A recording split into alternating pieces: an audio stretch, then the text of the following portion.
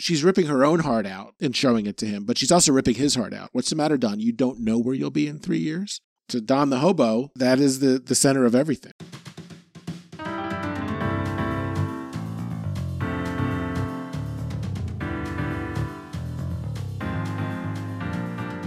Mad Men, a term coined in the late 1950s to describe the advertising executives of Madison Avenue. They coined it. Connie, a great way to start the day. 9:30? It's practically lunch. Welcome to They Coined It, Dan. Welcome. And everyone else, welcome. I owe my soul to the company store. Did I get it right? Tennessee Ernie Ford. Yeah, you got it right. Is that the part? This song just, first of all, it's got a hook that's just in the delivery and the performance by Tennessee Ernie Ford is awesome. But it's not a really well-known song, but you've heard it, but you know about it, but you don't hear it that often. And then when you start listening to the lyrics, it's like they do a great job of like mining, old American, classic American country, Don's upbringing, right? Middle America type of country music, and it's really phenomenal in this case. I think that was a more known song. Generationally, it was a hit. Yes, it was a hit, and I've always known this song. It's part of the greater American songbook. It escaped the backwoods, if you will, right? This was a song that was known, and I wonder if there's something about that where not only if you give it a close-up look in its detail, it's appropriate to Don Draper, but also it was a big commercial success. So I wonder if there's that double meaning, but it definitely it hit me too. Yeah, I don't mean that it's an obscure song. This one's certainly not obscure,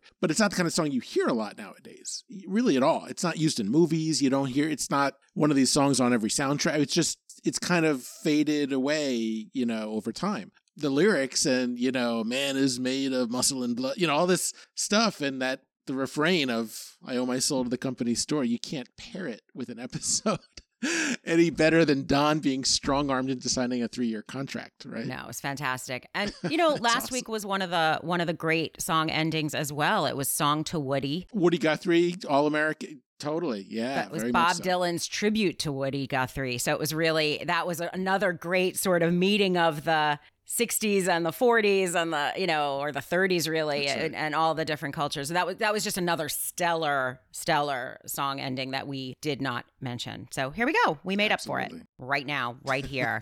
This is what we do on this podcast. We make up for past mistakes. Everyone else's, not ours. Is that what we do? Well, look, this is I'm going to say top 10 episode of Mad Men. Top 10 of the 90 whatever episodes. Yeah, we're going to have to start writing down what we think are the top 10. Right. And by the time we're done, we'll probably have 30, but that's fine. Yeah, we'll get 30 top 10 easily. This one is a legit top 10. It hits so many levels. There's plot advancement, right, which we like. There's performance, which we love. There's great dialogue, which in this series that counts for a ton. So yeah, there's just there's something happening every scene. There's no B story or C story that kind of drags. It's just completely, you're in it the whole time. Yeah, well, and this one also brings a particular style. I mean, you've got some mystery set up. It's a different kind of a genre than we've seen, which again, we've talked about. We talked about this at the end of season 1, that after season 1, we're going to start getting into different sort of experimental phases, right? And I think season 2, what you had a lot more of was the expansion of into the different families, into different environments. You sort of spiderwebbed out into everybody's lives and saw more settings and met more people. And then towards the end of season 2 is when you started getting into genre. You had Don in California was a whole world, right? And now in this season, you're seeing more of that. I mean, we've already talked about the Quentin Tarantino of it all. Someone on the blog at the time, I remember, actually referred to this as a noir type episode. Yeah, for sure. Which is an awesome observation. It kind of is. So yeah, exactly. There's a stamp and a bit of a stylistic statement that's being made very explicitly. There's some time stuff that we haven't seen done on this show. 723 was written by Andre and Maria Jacometin and Matthew Weiner, directed by Daisy von Schurler-Meyer. That's one person. I don't know her, but I don't know her. That is an A+ name, though. I'll tell you what. Original air date was September 27th, my dad's birthday, 2009, and takes place over July 19th through the 23rd, 1963. So this is the episode that has sort of 3 concurrent time-jumping plots, where we open at the conclusion of each of the three stories. We see Peggy waking up in a hotel bed next to a man. It's the beginning of the conclusion. There's still the day after. That's right. It's not like the closing shot of each piece. You're correct. I think it's the beginning of the 23rd. You know, we go, so it's July 19th through July 23rd. I think it's the morning of the 23rd. Oh, that's great. You know, I was reading on a Reddit, someone not getting what 723 meant. And someone pointed out, oh, it's a date when he signs the contract. They're like, oh, thank you. I never realized. All right. Well, you have to be in a coma not to have picked up on that. Yeah, or in your phone. Yeah, I suppose. One of the things I've been thinking about, and Dan, we were talking about this the other day, sometimes I forget that people haven't examined Mad Men over and over and over. Some people have. Who's that? I know, it's weird, right? Some people have. Some people... I only live in a world where everybody... Yeah. No, weird, right? No, I mean...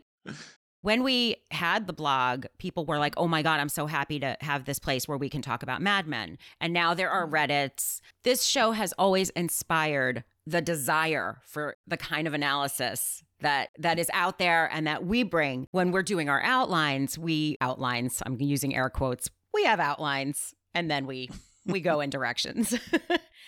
But we are reminding ourselves that this might be the first time you're getting any kind of analysis of Mad Men. So sometimes there's this tendency to like skip the big obvious one. For example, with Guy walks into an advertising agency, I almost wondered if we even needed to mention the like JFK assassination side by side. But I realized, some people, it's their first time. Yeah, you don't know what to take for granted and what not to, so you over-explain. That's fine. We're here because we think you're hungry for it and because we're still hungry for it. So anyway, that was my little digression on what the hell 723 means. Duh.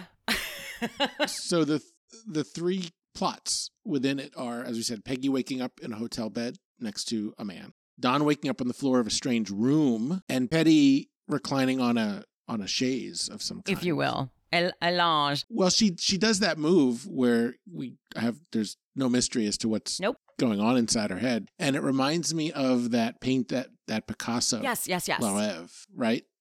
Which is likewise explicit in what's going on in the subject's head. Going back to Peggy, I forgot until you just said that. And then I just said what I said about people who haven't been exposed to so much analysis. Peggy could have been laying next to a dead body. That's part of why the noir thing got brought up. Oh, really? I'll have to go back and look. Yeah, kind of. You're not sure from that first shot. We certainly don't know where she is. We don't know she's in her house, which is ultimately what it is. But we have no clue what the context is for that. She's not in her house. Reclining.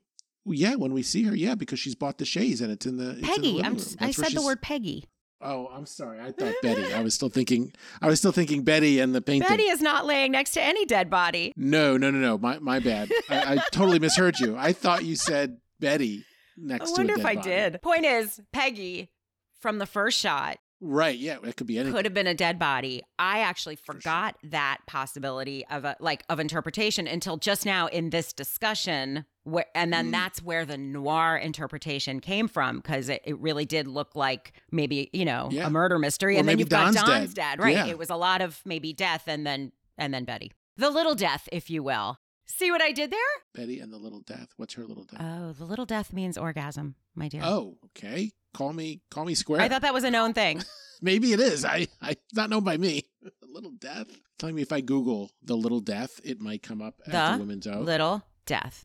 Le petit mort in Wikipedia. The little death is an expression which means the brief loss of weakening or consciousness. Postcoital. In modern usage, refers specifically to the sensation of post-orgasm as likened to death. There you go. We'll call that possible interpretations. But anyway, it turns out Peggy slept with Duck. Don gets robbed after picking up some hitchhikers, and Betty is Bettying. She's enthralled with the Albany hotshot, Henry Francis. Which, by the way, Henry Francis is a good actor. Christopher Stanley, he does a great job. I love the tone. I love the pacing and the timing of these two when they're sitting in Swenson's and doing their little thing. It's really good, and it's enjoyable because nothing's happening, but it's very enjoyable. Let's just get into it. So Betty, there's this little scene in her newly redecorated living room by the hearth where she doesn't know what it is. I guess they want to keep this water tower from being built, and it's scenic, and they don't want the view and blah, blah, blah. They were proposing a giant water tank being erected, if you will, and it was going to,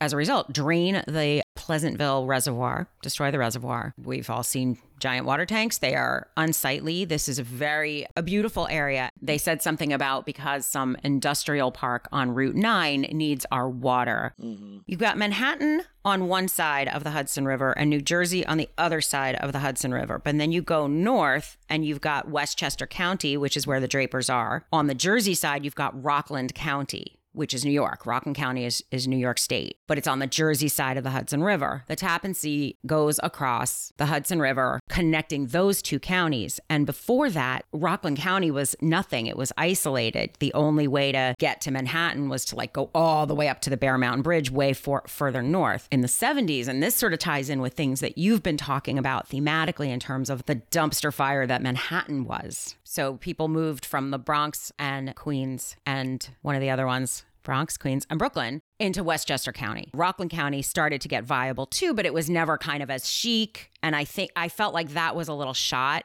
Who cares about Rockland County? You can't do a documentary about a town without shooting the water tower, right? Every time in a documentary that they go to a new town, the water tower is how they establish what town you're in. Because it's got a big sign. That's right. It always says the name of the town right there. Sayreville, right? So that's the Junior League's concern, is getting this water tower go from being approved and almost built to unapproved and not built. Betty says, well, I know somebody in the governor's office. He put his hand on my belly, which was uber creepy, but somehow I'm titillated and I want to see him again. So Henry Francis and And I love how the woman says, oh, he'll return your call. Right. And Betty's like, oh, what do you mean? And Francine says the fabulous, great line, it's not adorable to pretend like you're not adorable.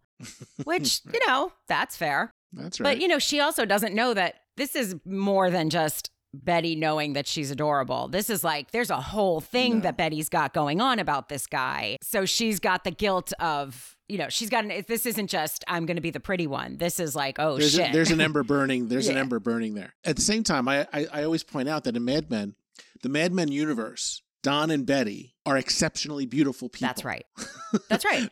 It's not like most movie stars who walk around in their, in their manufactured world or whatever movie or film or TV show we're looking at them in, where they're like average people. Jennifer Aniston's like an average looking person in whatever world she's in.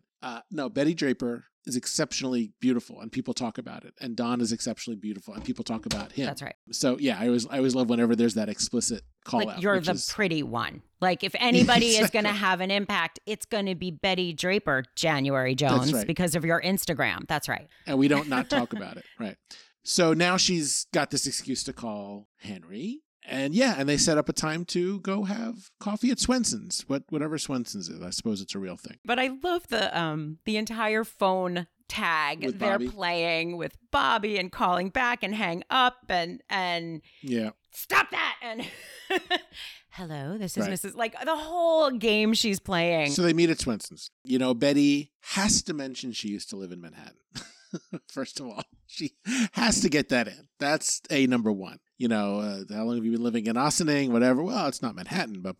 So that's her showing her a little bit of leg. Please write down, I am aware that I am too good for the life I have. Just write it down. Write it down, exactly. Mr. Francis. Not only am I the best looking person on my street, I also I should have had a better life. They get talking and he's from the area too, and they kind of jive on that. But it's just this very, to the viewer, it's an obvious flirtation. I think to each other, it's a fairly obvious flirtation, although they're just really having their first conversation. But it's all these signals, I'm a lawyer, I work for the governor, I'm close to him, I do fundraising, I do this, I do that. So they're each signaling to each other about status and about accomplishments and about background. And these are the things that matter, right? He's not talking about his family. She's not talking about her family. They're relating on this sort of very personal level. I was sort of impressed with Betty when she was asking about his job.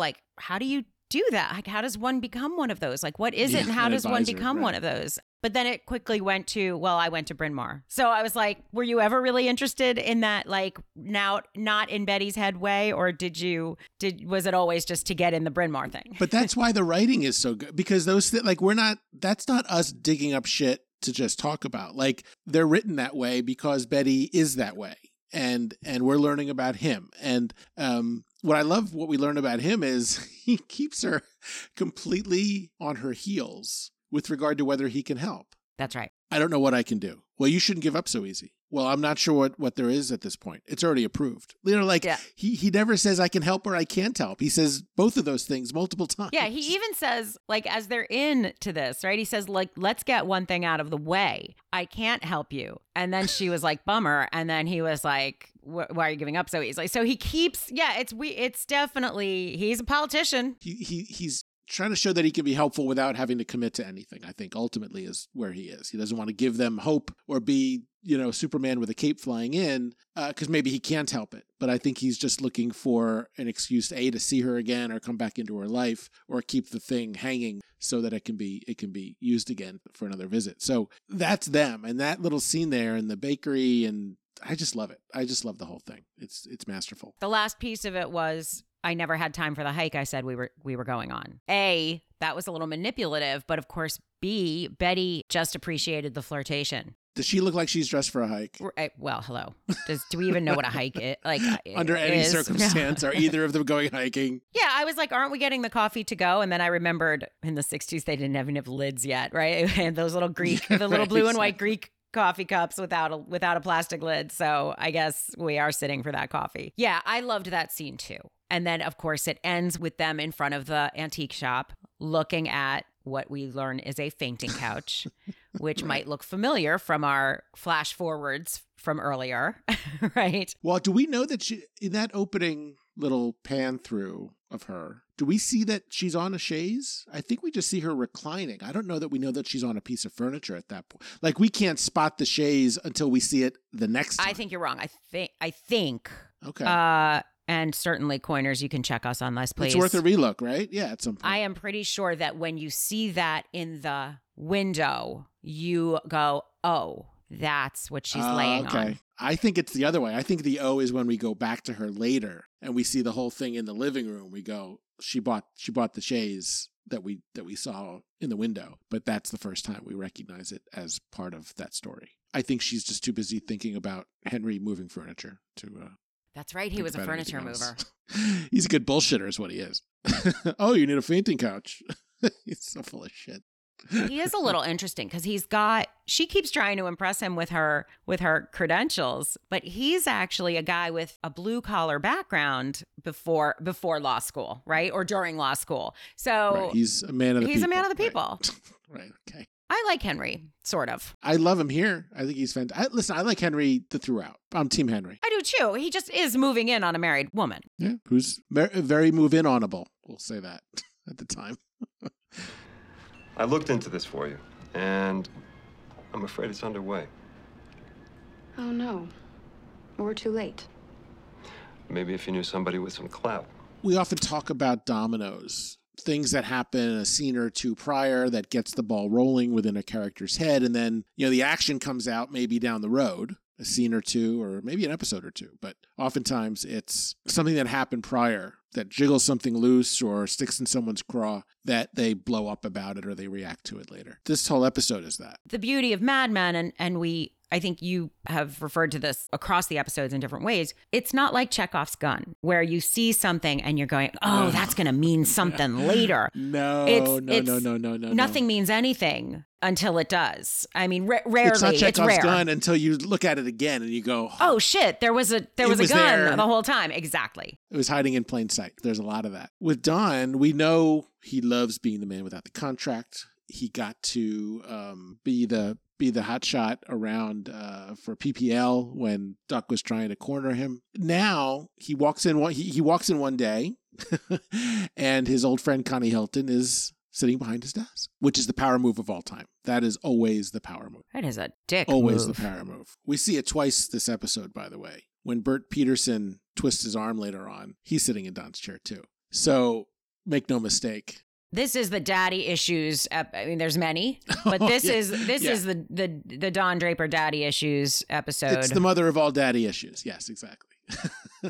So. And episode title. Connie's sitting in Don's chair. And of course, Connie gives this whole speech about my eye is wandering and my needs aren't being met and ba. What the fuck was he talking about? I don't know. Okay. Because when he is he talking about he's got a little side piece that he's talking about? Is he talking lover or vendor? What is it? Is it lover? And really, is it the same thing? In Connie's world, perhaps it's exactly the same thing. I mean, I actually wanted to ask you because sometimes you get the corporate male drippy double speak better than I do. Yeah, and Connie floats above even the corporate speak. Connie Hilton is totally on another plane. I think in real life, I mean, that's the real Conrad Hilton. But yeah, I think, and that's why this character is so great and compelling, is because they don't draw him down into this two-dimensional mogul. There's a whole thing going on. And yeah, I don't know what Connie's getting at with this stuff. Ultimately, he's talking about a vendor. That's where I land. What's fascinating then, now knowing that it is interpretable by a human, is how Don inscrutable, exactly, is how Don keeps up and either does understand it or just pretends to so well.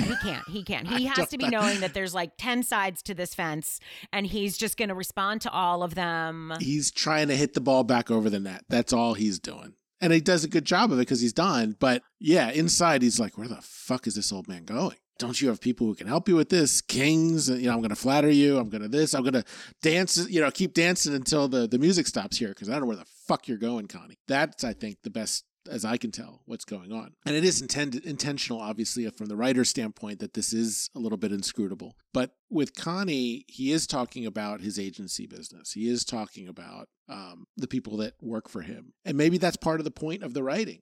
It's not just a vendor-client relationship. There is an intimacy and a, with air quotes, love affair going on. When I hire you, like he says on the way out, right? It's going to change your life.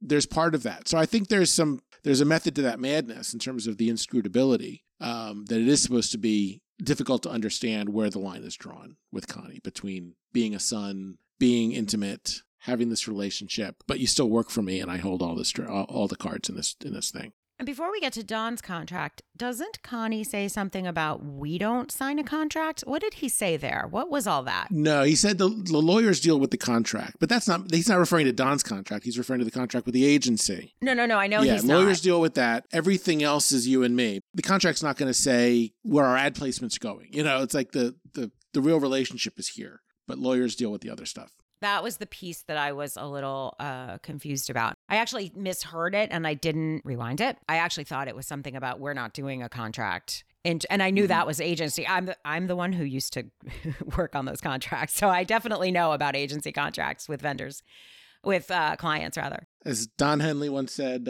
lawyers clean up all details. This is the end of the innocence. So there you go. But yeah, so they walk out and Don's the conquering hero with shaking hands with the new client who's on the cover of Time magazine that week. I mean, huge, right? This is huge. You are at the top of Everest at that point in that office. Gets applause, right? Turns around and everyone's applauding him. I mean, that's for the guy we were saying a couple weeks ago, maybe last week was it? Everything is no power and London is pulling the rug out from him and he's losing his mojo at work. Now Don's back on top. Right. That's one of the things we ought to take out of this. So he immediately goes into Cooper's office. I love any scene in Cooper's office. Let me just say that. Yes, you do. Anytime we go in there, I'm there. What was your name on our blog? I was B. Cooper. You were. I'm all about it. Yes. Never wear shoes. So, Lane's there and Sterling and Cooper. And I love, this is the great. They always pull some modesty out of Don's character, right? Something like, how did this happen or something? And Don's reply was, I was hoping it was going to be a phone call and then see who takes credit, which I love. I love that line. It fits perfectly. And it's Don's way of deflecting. But he knows he's king shit at this point. If you don't mind my asking, how did you make this happen? We travel in the same circles. Well, I don't know if we should celebrate yet. His lawyers called, and there's a little matter of the contract. Well, don't be afraid to push back. I agreed to the New York hotels, but everything else should be under our terms. I don't think you understand. This is regarding your contract.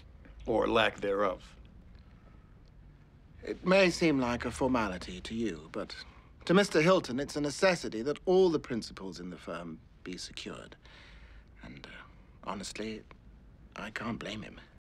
I've never thought of this before, and it is unknowable. I usually don't get into stuff if there's not some piece of evidence I can point to, or, hey, did you see this? But I'm thinking now, for the first time in several rewatches over the years, is it possible that this is not Hilton asking about Don's contract? But is it possible this is PPL and Sterling Cooper finally saying, this is a red herring that we can use to get Don to sign a contract because this shit's gone on long enough. London maybe is squawking about it, and we've gone as far as we can say, saying we don't do it this way. We want to keep Don happy. That there could be pressure there too, because since when does a client demand that everybody have contracts? I don't know that that's a thing. Maybe it is, but I don't know it to be a thing. It's a great question. My mind is kind of going through what I do know from the other side. One is, I don't know shit about clients asking for that, but Conrad Hilton is incredibly controlling. And so this very unusual client with these very unusual demands might just have it. And the other thing is, it was plausible enough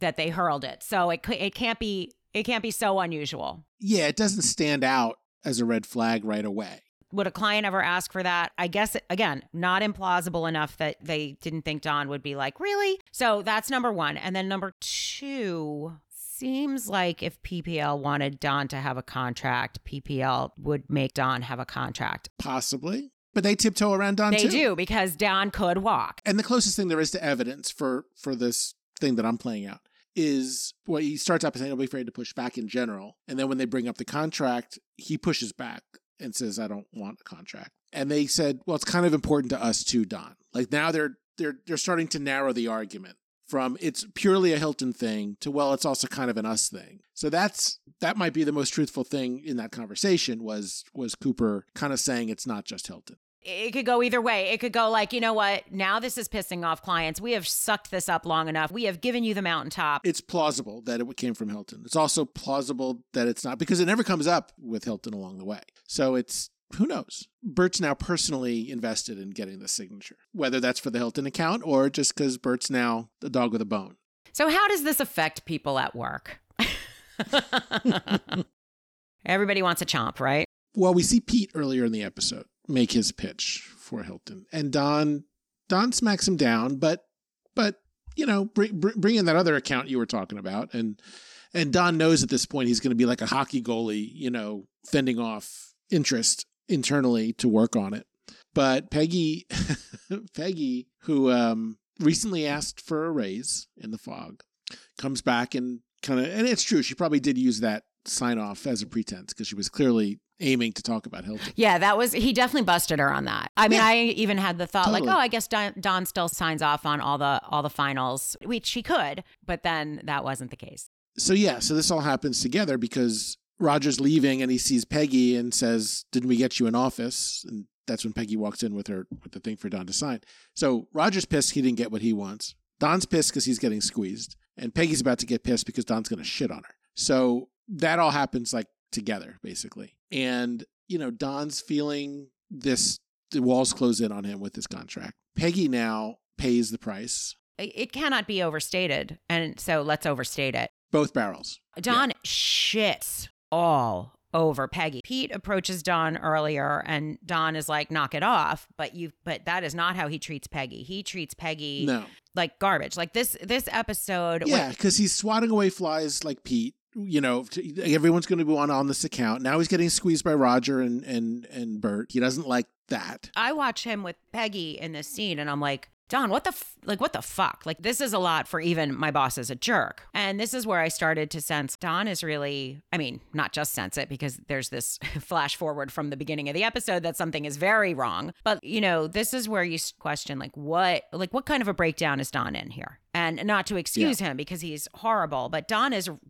going through something, remembering that a week ago, Don thought he was on top of the world and going to London. And then the next thing you know, you lost a foot. That was early July. This is late July. So it's been a month. He's just kind of licking his wounds from that. Connie Hilton shows up. He's on the top of the world again. And then they're like, you need to sign this contract. Connie comes in. Then that highlight meeting takes place where Pete makes the pitch for working on the business. He's not ready to give anyone assignment on the account, but he's patient with Pete. That's right. Bring in North American Aviation. We'll talk about it. But he's like a normal human being. And when did he get patient with Pete, right? I mean, think about how he would have swatted Pete away season 1. Right. Then he gets squeezed by Bert and Lane and Roger. And Peggy comes in after that. In fact, after the second time he's been squeezed, that this time by Roger in his office. And then Peggy comes in. So we know it's not just about being annoyed about Hilton, about working on Hilton.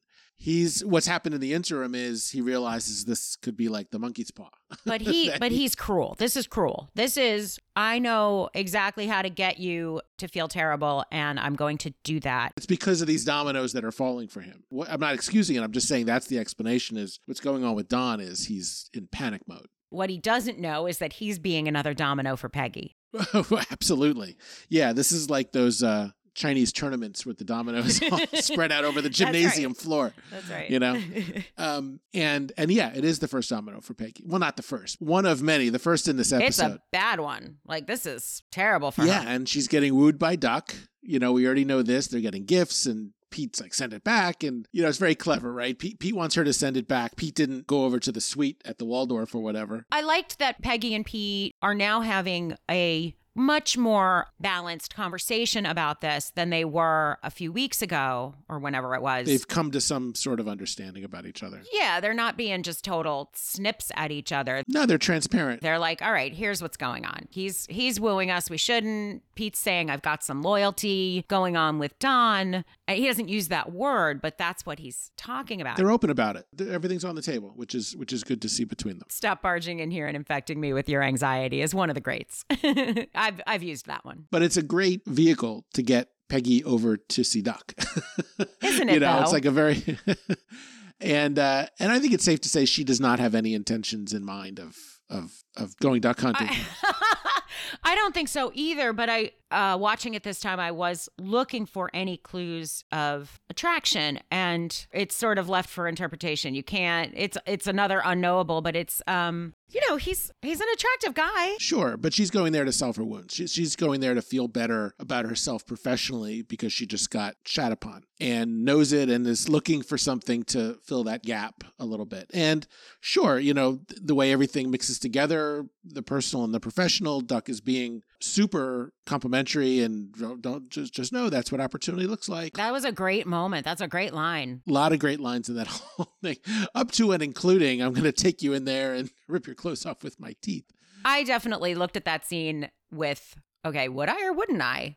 I totally would. I totally would have. You know, there's nothing unattractive about it, honestly, from that perspective. Now, there's not nothing unattractive about it. There's one thing unattractive about it. I'm going to give you a go round like you've never had. It's the like you've never had. There's something very replaceable about her in that. Like, this is what I do. And there's something that suddenly takes the very personal attention she's getting and puts it into a different category where you're a little like, oh, I see. This is just what you do. But that was set aside. I still would have said yes right there. I absolutely still would have said yes right there. I think he puts enough into the setup that indicates it is about her. I don't know that it's, this is what I do. He's you were there. I never noticed, you know, like he is relating to her and talking about her as an individual as to why he wants to do this. So I didn't get a sense of him being predatory about it or general about it. That's where it was. It was right there. He reminds me of an amalgam of a handful. And there's always a little clue.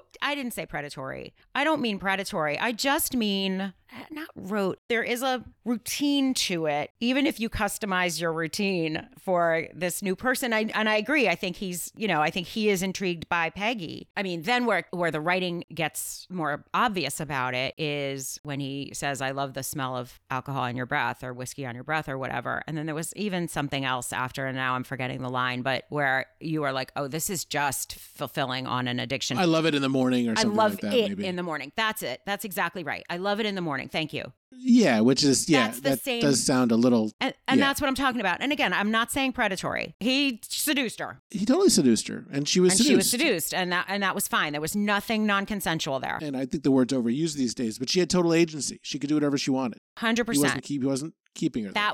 That was the flavor right there. What you just said goes back. It goes back to that first part. That's all. I think that's valid, but both can both can exist at the same time. No, if you're just good for Peggy. Well, yeah, I think that was my big takeaway. Was like, wow, Peggy is in the advertising business. Now she is a full card-carrying member of the ad industry. So yeah, so that I thought it was both genuinely complimentary, genuinely an opportunity for her to do what she wished, both the job and the duck, and that solves mystery number one of the the noir beginning of the episode. That was not a dead body. That was a duck body. That's right. So let's take a break, and we'll come back, and we will finish the episode.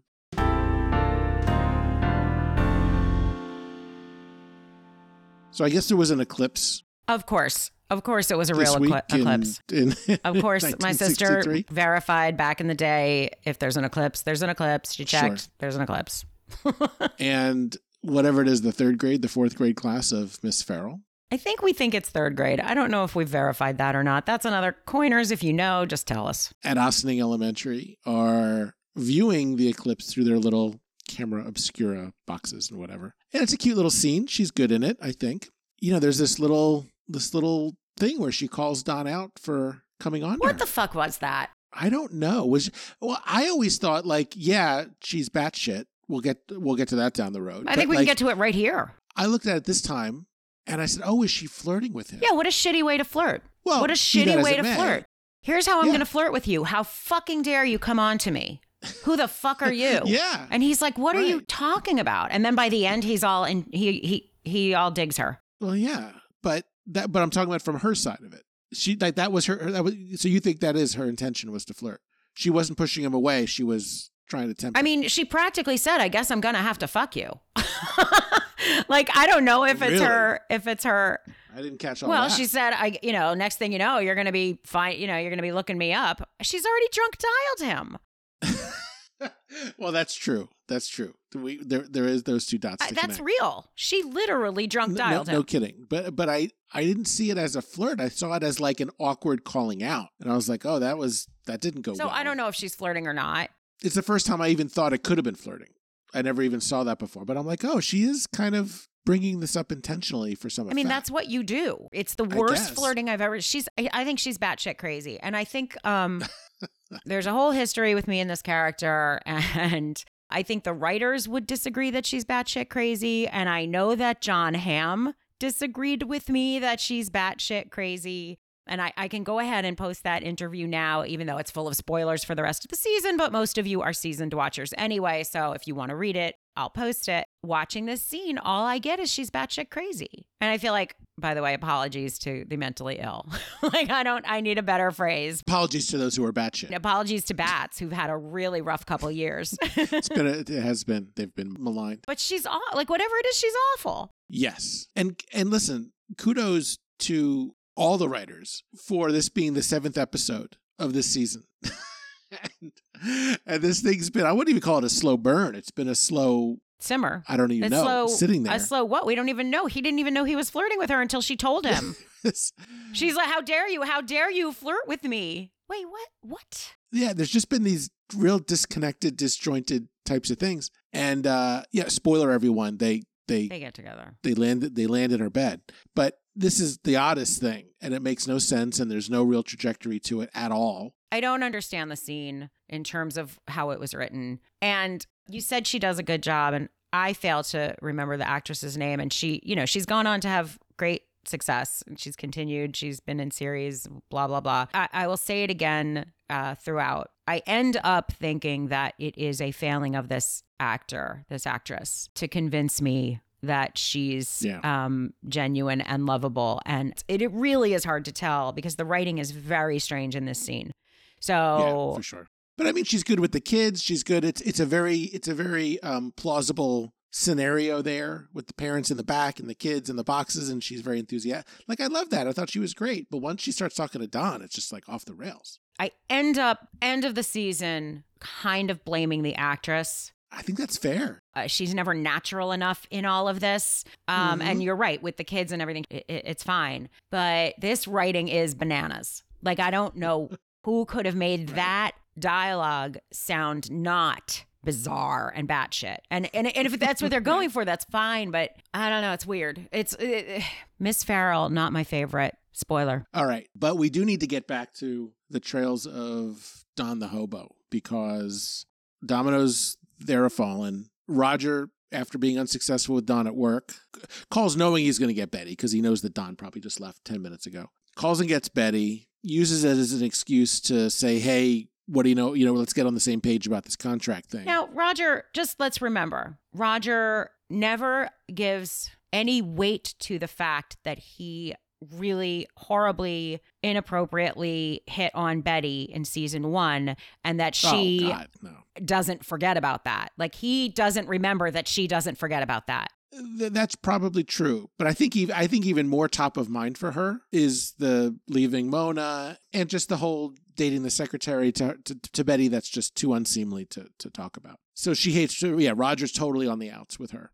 And what I do love is that no matter how, and you can see the smoke coming out of Betty's ears when Roger's telling her this, it's her hatred for Roger she's not going to give him the satisfaction of responding. No, she was a good wife. The way that he wants her to respond. And that, there is still this bond, this simpatico between Don and Betty, where she's going to, whether it's call it being the good wife or closing ranks or whatever it is, she is not going to, oh, I see, Roger, what you're doing. Thank you for informing me. I will be on that with Don as soon as he comes. She's not going to give him any of that. And she's gonna keep it close with Don and present a united front. That I find is what's interesting, because that's her instinct. I don't know if it's the simpatico with Don or just I'm not giving an inch to Roger Sterling and or to both. Anybody about not looking perfect from this end. Because I think if Bert Cooper had made that call, she would have responded more cordially, but with the same message. Don's going to do what Don's going to do. I'm not getting involved. Right. She would have been more cordial to a Bert. Roger, she can throw a few lines at and hang up on him, basically. She's definitely more comfortable being hostile to Roger. But I think she would have closed ranks the same way with anyone else. I think that's right. Or whatever, So I love that little dynamic that, again, it's not talked about. It's not a thing. It's not on paper, really, although obviously it's written that way. But it's in January Jones's performance. It's in her knowing this person that she's married to in this show, and delivers everything that way. And it's there. That is not a no evidence thing. That is a real thing. This dynamic between them as a husband and wife. And that's the relationship that she's in with this character. I think it goes back to what we talked about at the end of My Old Kentucky Home. Don and Betty have a familiarity. And in My Old Kentucky Home, what they reconnected with at the very end was some tenderness there. But the familiarity of a husband and wife who have 3 kids and who've been through a lot together and left each other and they've fought and they've had wildly good sex doesn't go away easily. So yeah, the ease of being Don's wife, both quote unquote client facing and for real, it is not to be undermined. You're correct. I guess the point I'm making overall also is it wasn't just about Roger. That's there, but it's not just about that. And that was wonderful to sort of observe. So Domino. Don comes home and she is going to confront him because, of course, it is riling to her that A, she didn't know, B, she's not part of his life that way, and C, why won't he fucking sign it? And what she says is, I think she's ripping her own heart out and showing it to him, but she's also ripping his heart out. What's the matter, Don? You don't know where you'll be in 3 years? To Don the Hobo, that is the center of everything.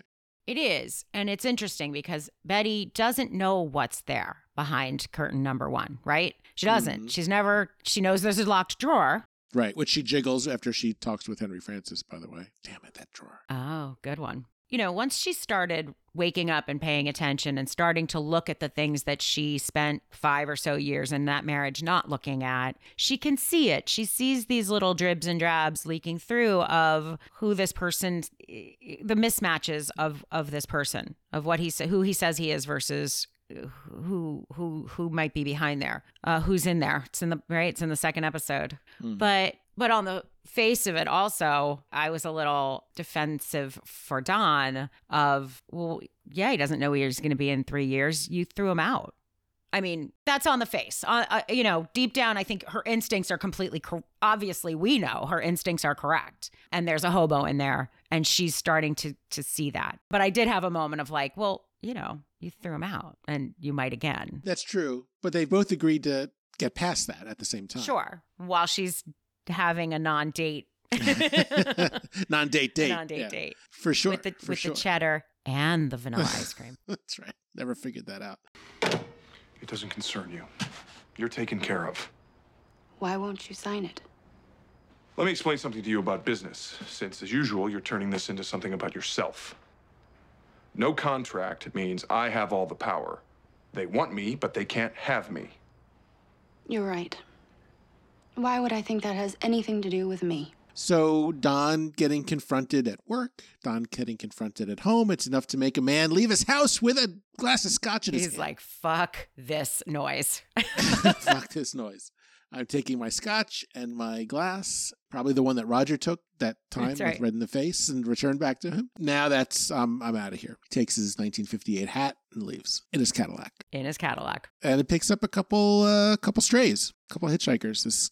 Here's another Vietnam reference, right? I don't want to, they're going to get married to avoid the draft. So this was 1963. That was certainly a thing. It used to be just if you weren't in college, you'd get drafted more easily or at all. Anyway, it seemed they just needed more cannon fodder for that thing throughout the 60s and kept changing the rules. But that's another reference point in terms of Vietnam. And they're getting married, which, of course, Don's like, oh, my marriage is falling apart. So, but good luck, Doug and Sandy. Exactly. And I don't know why they're all in the same hotel room. I guess just because the phenobarbital's kicking in and they get a room or whatever. But Don's in there with them. They're like, let's party. That's all. He didn't want to go home. They said they were setting him up. So when they said, do you want to come in? We've already loosened him up. Yeah, good point. I always thought it was more of a opportunistic theft than a setup, but maybe it was a little of both. I'm not sure. I guess definitely a setup to get him. It's a setup. It's just one way or another. This is a thing they do or talked about doing because it's why is he still awake? He took two. For sure. And it's like, because he's an alcoholic and he's been taking these things, his tolerance is a little intense. Yeah, he's been doing this since you were in preschool, right? So yeah, that makes sense. If they spontaneously planned it in the bathroom 2 seconds ago. Yeah, no, it was more like, this is what we do when we can do it, or we'll do it this time, or we do it every time. I'm not sure. Regardless, they roll him. They take his money. They knock him out. But before that, he has some interesting hallucinations. Sure. This is the mother of all daddy episodes. There's Archibald Whitman. You know, what's interesting is this is not a flashback. It is and it isn't, because he probably told that joke. But this is the first time you're seeing them man and man. I mean, Archibald Whitman is talking to Dick Whitman, but the man, the grown-up. It's a hallucination. No, I think he's actually talking to Don Draper this time. Yeah, I mean, that's fair. Right? Because it's look at your hands and you grow bullshit. I mean, that's the ad man. That's right. But it's also the wall coming down between the two, which has been this three seasons, 2.5 seasons so far of this. But really, it's Don beating himself up. You know, that's what we're seeing. I've done all this. I've caused this great, not just confusion, but the walls are crumbling in, and I've done it to myself. I brought that up when we talked about Joan. You know, part of Joan being so frustrated with the bill of goods she's been sold is she bought it, right? That's a thing we do. Is like we look at the position I am in again. So there's been these dominoes triggering him in different ways. This whole scene is very triggering. This couple is starting to have sex right in front of him. That's either something you want or it's something you haven't consented to. So and he does not look comfortable with it at all. He looks triggered. And then you've got Archibald, also just his rotten father right there. But also and the joke he tells is also about being non-consensual sex and being rolled, right? Yeah. So it's like all coming together for him, and he's super, super damaged before he gets literally damaged and no longer beating himself up, but someone else has done it for him. But it's funny because this is the only real, Don's hillbilly roots part of the episode. There's nothing else in the episode. It's not multiple flashbacks or he doesn't appear a couple times. It's really just this moment with his dad and this hillbilly joke that he tells. That is the flashpoint of Don's upbringing and Don's roots, if you want to call it rootless, upbringing, so to speak. I think Connie, with his down-home ways... Yeah, indirectly, it points to that. Connie and his down-home ways and his manipulations and his I'm gonna be your daddy, but I'm also being terrible is part of is inside of there. I'm connecting it with, we referenced the closing song. That's right.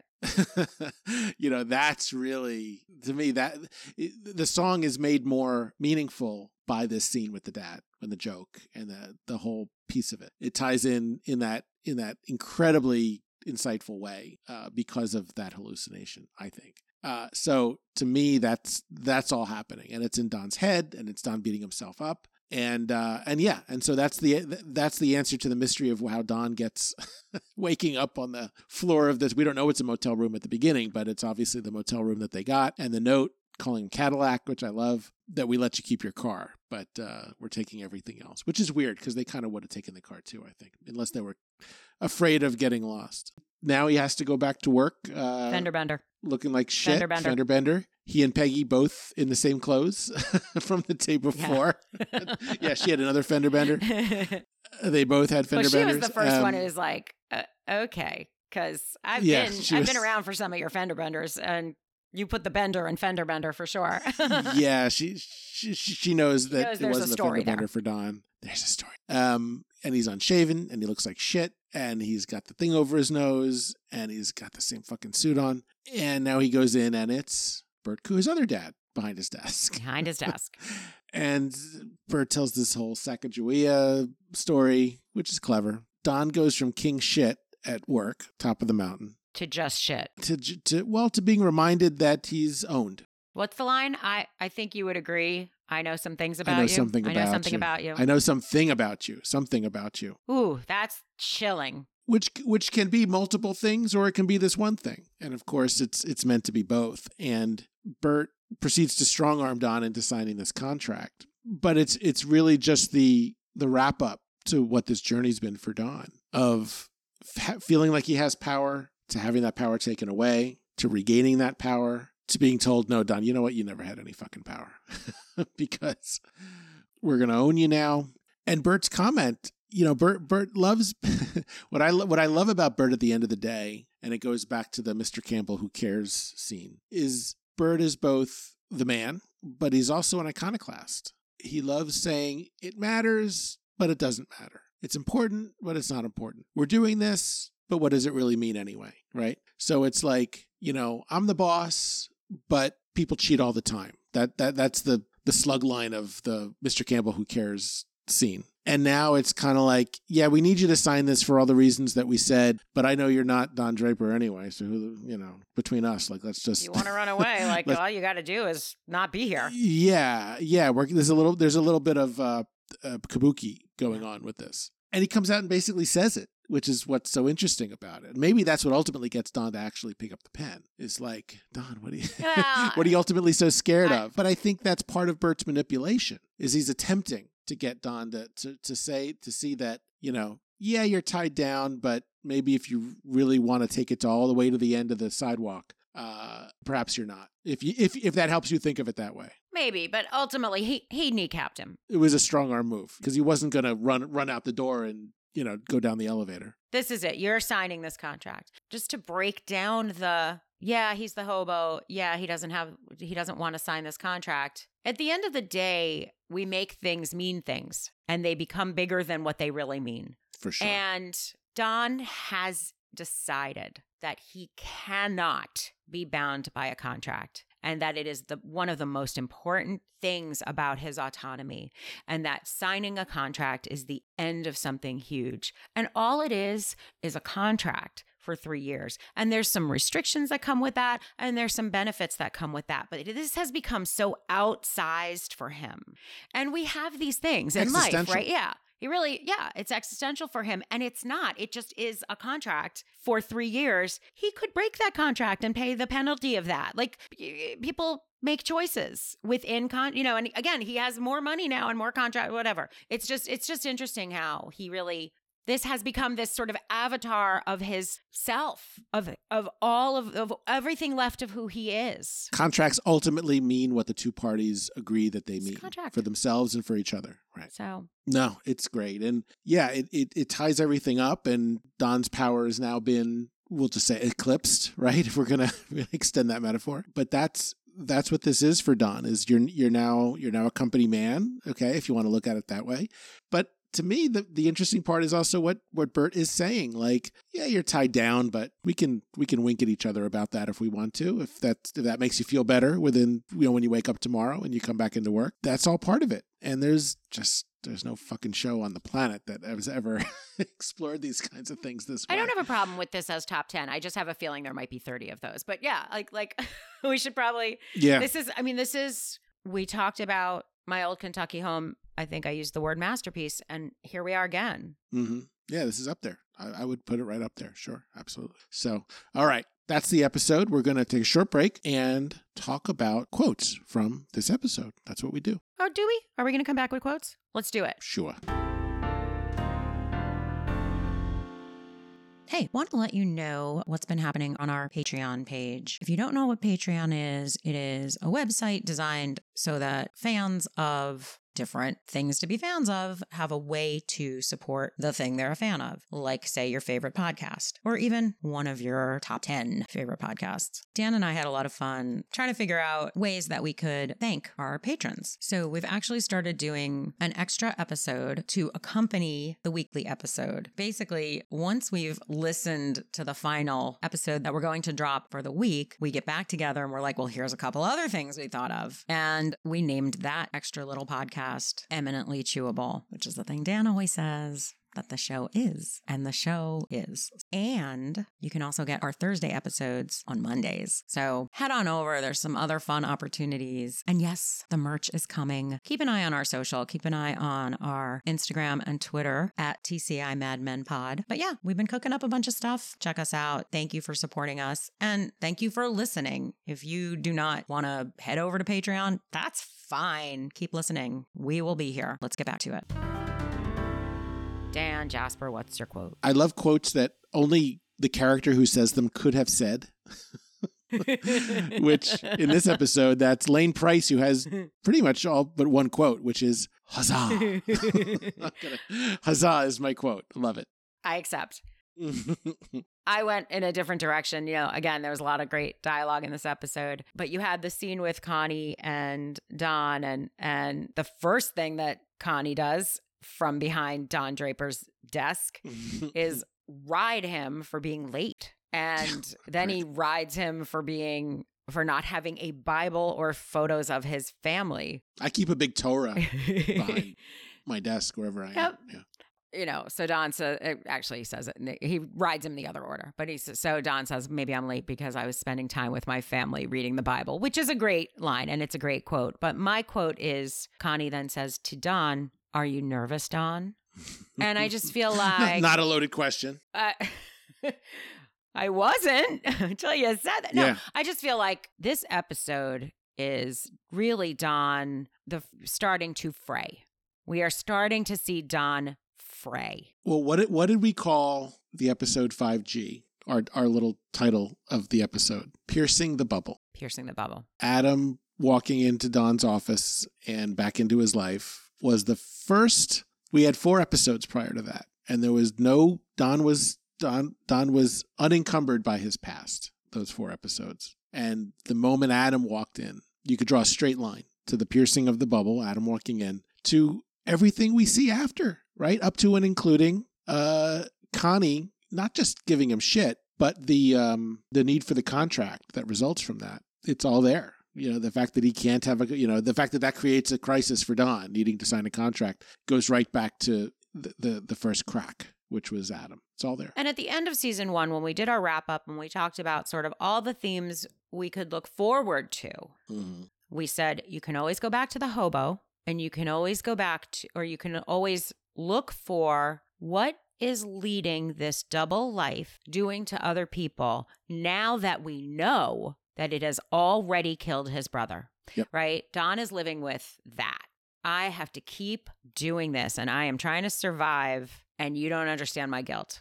And you don't understand what a terrible person I am. There's you don't understand my guilt it almost is like I'm a good guy and you don't understand. That's one side of the coin. The other side of the coin is you don't understand what a terrible person I am. And that's what he's walking around in the presence of being a terrible person. All right, man. Great episode. God. Yeah, good stuff. I bet next week is a great episode too. Wonder what it is. Souvenir. That's a great episode. Right? Good show, man. It seems like every time we look ahead, we're like, that's going to be good. No. Yeah, can't wait. All right. Thanks, everybody. See you next time. Thanks for listening. Hey Coiners, we're so glad you're enjoying the show. One of the best ways to support us is to give us rave reviews on Apple Podcasts and to share us on social media. A great way to literally support us is at our Patreon, where we've got some extra content. Patreon.com/theycoineditpod. If you're able, we love you either way. And we love your comments and your questions. Bring them on. Questions at theycoineditpod.com or find us on Instagram, Twitter at TCI Mad Men Pod. We've got a lot more Mad Men to get to, and we can't wait. See you next episode.